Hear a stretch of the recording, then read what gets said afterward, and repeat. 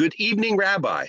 Because if that's the Pacific Ocean, the sun can only set in it, not rise in it. I feel obligated to point that out. And hello again, Katie. Hello.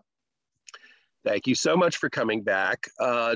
In the last episode of our series, you mentioned how some things can be interpreted as good or bad, and you gave an excellent example of that. Could you share it with us?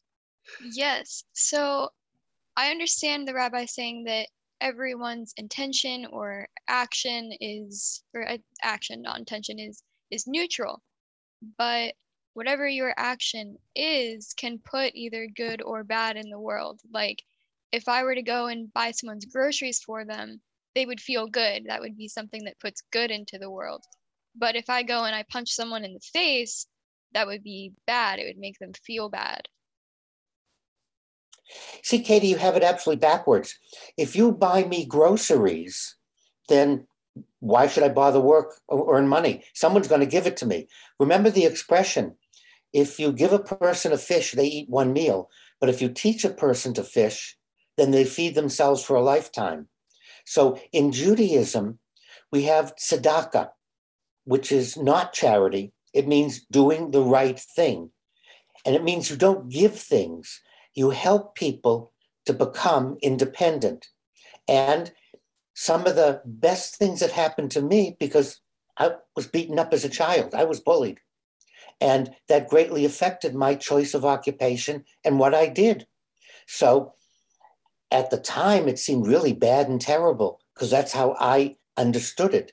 But when I look at my life experiences and my schooling, and I would refer to people to the Jesuit rabbi episode to learn about my life, I realized that at the time, I understood, saw bad and a bad outcome. As I look at my life, I go, wait a minute, that was an event that at the time I felt uncomfortable, bad, and in pain. However, when we step back, it was instrumental in my becoming who I am. So, Rabbi, are you playing the old the Lord works in mysterious ways card? It's all part of God's plan. In Judaism, we do have a concept of beshert, of plan or fate. However, we don't elevate it and we don't use it. The basis in Judaism is free will. Individuals have the will to do. And God set the rules. God gave us the 10 Commandments, the 613 mitzvot, the Sermon on the Mount, gave us the words of Gandhi, of the Buddha. There's all kinds of revelation that God has given that say, this is the best way to behave. It'll lead to good things for more people. You have a choice.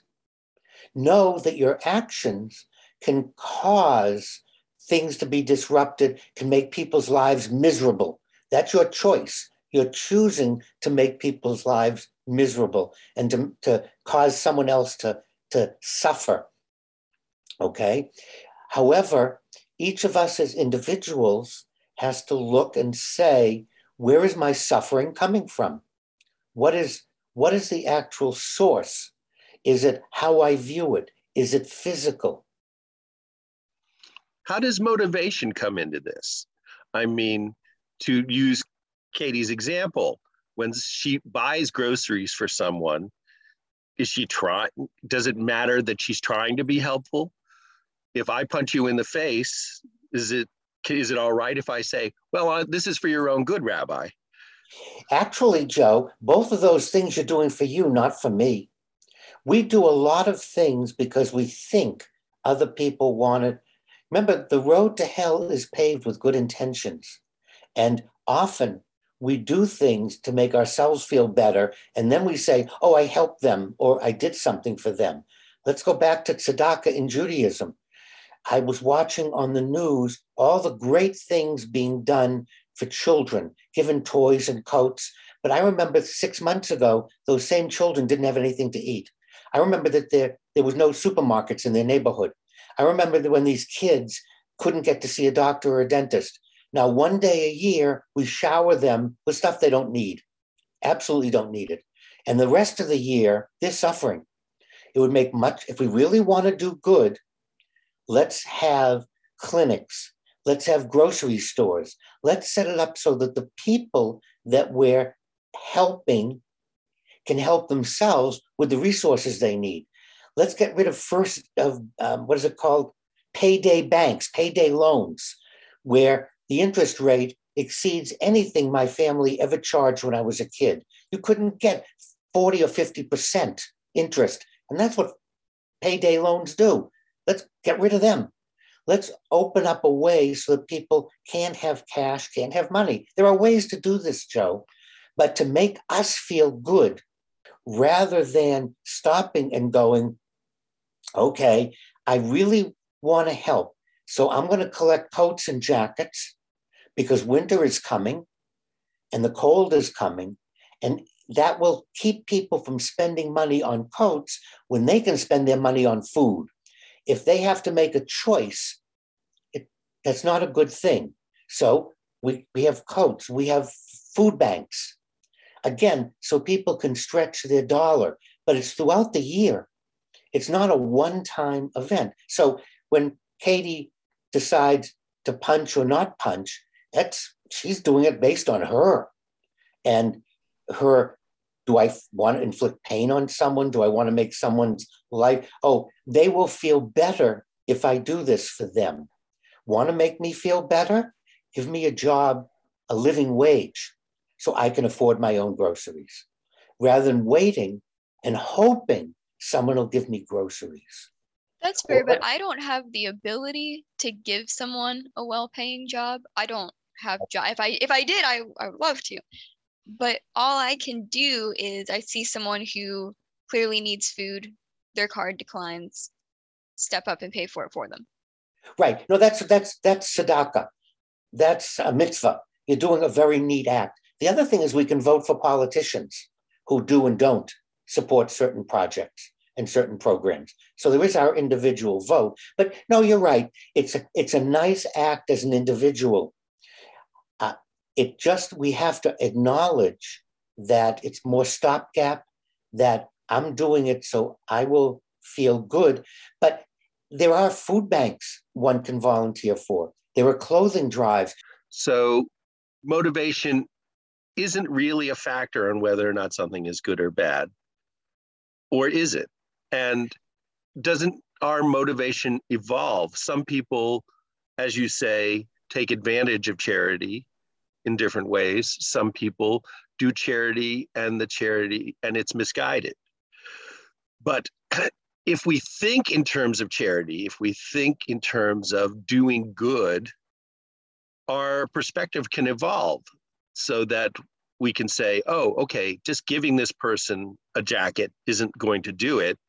I can find that person a job somewhere, or I can find a community that will offer support, or help create a community that offers support. If we continue to try, we get better at it, just like anything. Isn't that something that we could label as good? Well, Joe, you're describing the Jewish concept of tzedakah. I don't like the word charity. Charity comes from the word charitas, and it means giving something to someone who's undeserving. It's a way of looking down on someone. I'm going to give something to, think of the word charitas, which it comes from. No, we're talking about doing the right thing. So you describe tzedakah, but you're using the word charity, which is giving to those that are undeserving or God's punishing, whatever your theology is. Now, motivation, as you described, comes after the fact, not before. When I do something, I go, hey, that was helpful. I feel good and it made things better for the other person. Oh, that's kind of neat. So now I'm motivated to continue the process. So often we think of motivation as before the fact or external. Motivation comes from afterward, from the event, from doing. Just the opposite. You work hard. You produce a great cartoon. No one will publish it. No one likes it. Well, that happens enough times. You're done. You're going to be demotivated. But if people accept it, then you're motivated to do more. So let's go back to the labeling. I'm not against, it's not pleasant, so let's call it bad. But I want us to recognize that the events in and of themselves are the nature of the universe. If someone lets the evil inclination take control, they will do horrendous, bad things in the universe. And we will label it as such. However, they made a choice to do what they did. And there's a result of their actions, affects all of us. Rather than thinking that somehow it's in God's plan or the victim didn't do. No, there are events that Katie is standing and she decides, oh, the good inclination, I'm going to pay for this person's groceries. Okay, that was very, very nice. And Katie feels good and the person walks off and the money can be spent on something else. But that person then has a choice. What do I spend this extra money on? What do I do with it? And that is, again, part of this, what is, rather than connecting. I just want to get us away from connecting the dots and making everything all kinds of cause and effects, because that makes it very difficult to solve the problem. Well, so help me understand, because the nuns back at Our Lady of Lourdes said, God wants us to do charity. And you're saying that from a Jewish perspective, that's not the goal, or that God has set for us? Or is there some other underlying factor? Doesn't God want us to do good things, or is God completely indifferent? And I think I want you to think about that, because I think we're going to need a whole nother episode to answer that question, because we're still trying to get to the root of Katie's question, which is, why does God allow some bad things to happen to good people? So, Katie, I want to thank you once again for getting us into this. And Rabbi, I'm looking at you to get us out of it. And, I'll be glad to. In our next episode, we'll look at tzedakah and charity, and we'll see how to get out of what we've gotten ourselves into. Thank you, Joe, and thank you, Katie.